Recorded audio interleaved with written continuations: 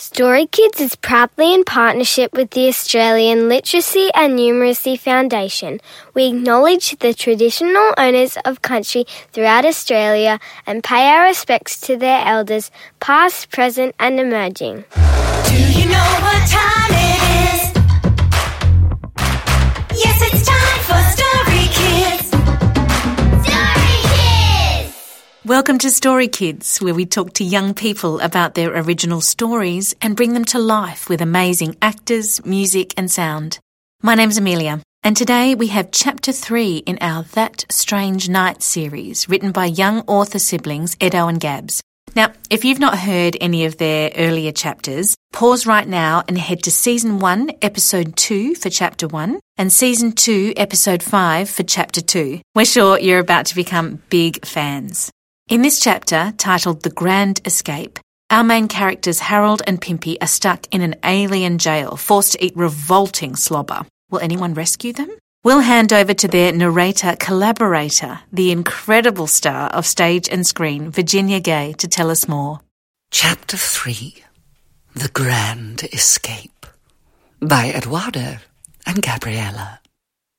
Remember the last time when Pimpy and Harold were surrounded by nasty aliens on the Oval? They had no way whatsoever of getting out. And they didn't. Harold and Pimpy are currently serving a life sentence in alien prison. "Hey, Harold," said Pimpy. "Are you hungry?" Harold and Pimpy are sitting on a stone bench in the cafeteria, waiting for their dinner. "Yeah, I am very hungry, actually. I thought we would get our alien slobber by now." Slobber is a green, mushy, wet food that the aliens feed Harold and Pimpy. They eat in a noisy, mouldy hall full of stone benches. It's like a cafeteria, but it's full of hungry aliens. Said Harold. "All these years at the prison and we're still stuck here." There are hundreds of aliens in the cafeteria. It's a sort of dungeon with immense stone walls. Escape is impossible. As Harold and Pimpy think yet again of an escape plan, they hear a clickety-clack at a small grate by their feet. "Did you hear that?" asked Pimpy. "What?" replied Harold. But then they both heard another sound. But this time it was a fizzing noise, and they noticed that the bars were smoking and bright red. They stared at the floor in shock. As the smoke cleared, the head of an old lady emerged from a hole in the floor. "I recognize you," said Pimpy, as the old woman climbed into the cafeteria. It was the grandma who had given them the alien goggles. She had told them the prophecy and tried to help them. The aliens were slurping their slobber and were slowly starting to notice the three weirdos. Some were turning their alien heads towards them. "Kids, I'm busting you out. Get out of the way!" Grandma screeched. At this point, Harold and Pimpy noticed that Grandma is holding something in her hand. It has a pin sticking out of it. The aliens are stirring and about to move closer. "What's that? Hang on. No, you can't do it," says Harold.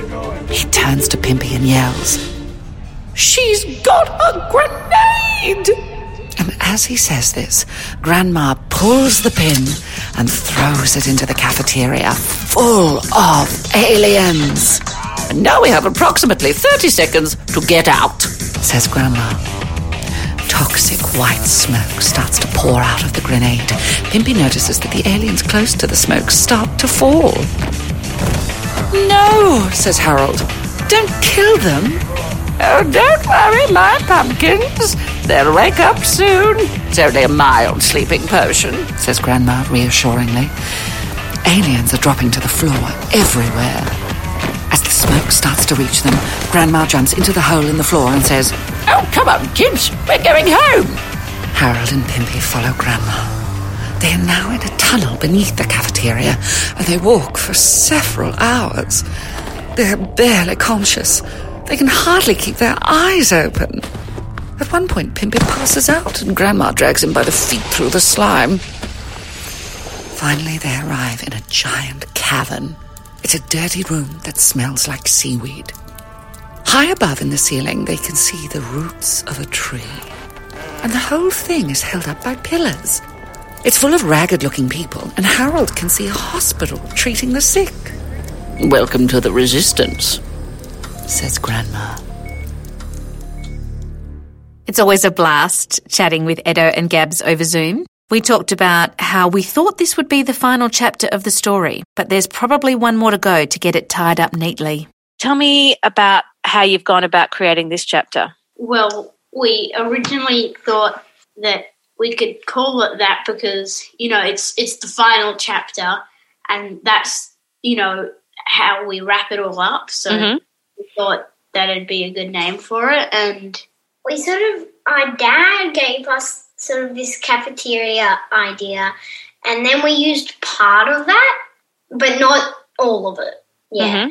That's one idea. The way we came up with them eating slobber is because every day we feed our dog this disgusting chicken slobber, and we've got to push it out, and it's disgusting. Smells terrible. So we thought it'd be funny if Harold and Pimpy could then eat that slobber. We get a little visitor who comes up from the basement. Tell me about how you made that decision. So from the last book, I think, do you remember the old lady in the tent? Mm-hmm. Yeah, so we thought it'd be cool if she could come back and bust them out for the last thing. Because, since she sort of got them into this whole thing about the aliens and they sort of went around and stuff. And so we sort of thought if she came back to then help them out when they were in the alien prison, it'd be sort of cool. Yeah. Absolutely, absolutely. And I love that idea that you've managed to get some characters, not only just your main characters, Harold and Pimpy, but some of the other characters and brought them into this chapter as well. Yes. So how did you get this idea about that there was a hospital and there were people being treated and it was all underground? Where did that come from? It's sort of a cool escape route to just go underground. Nobody really look under there. And also we thought if there were more of them, like, sort of like Star Wars, they could also help in future stories, maybe fight off the aliens with them.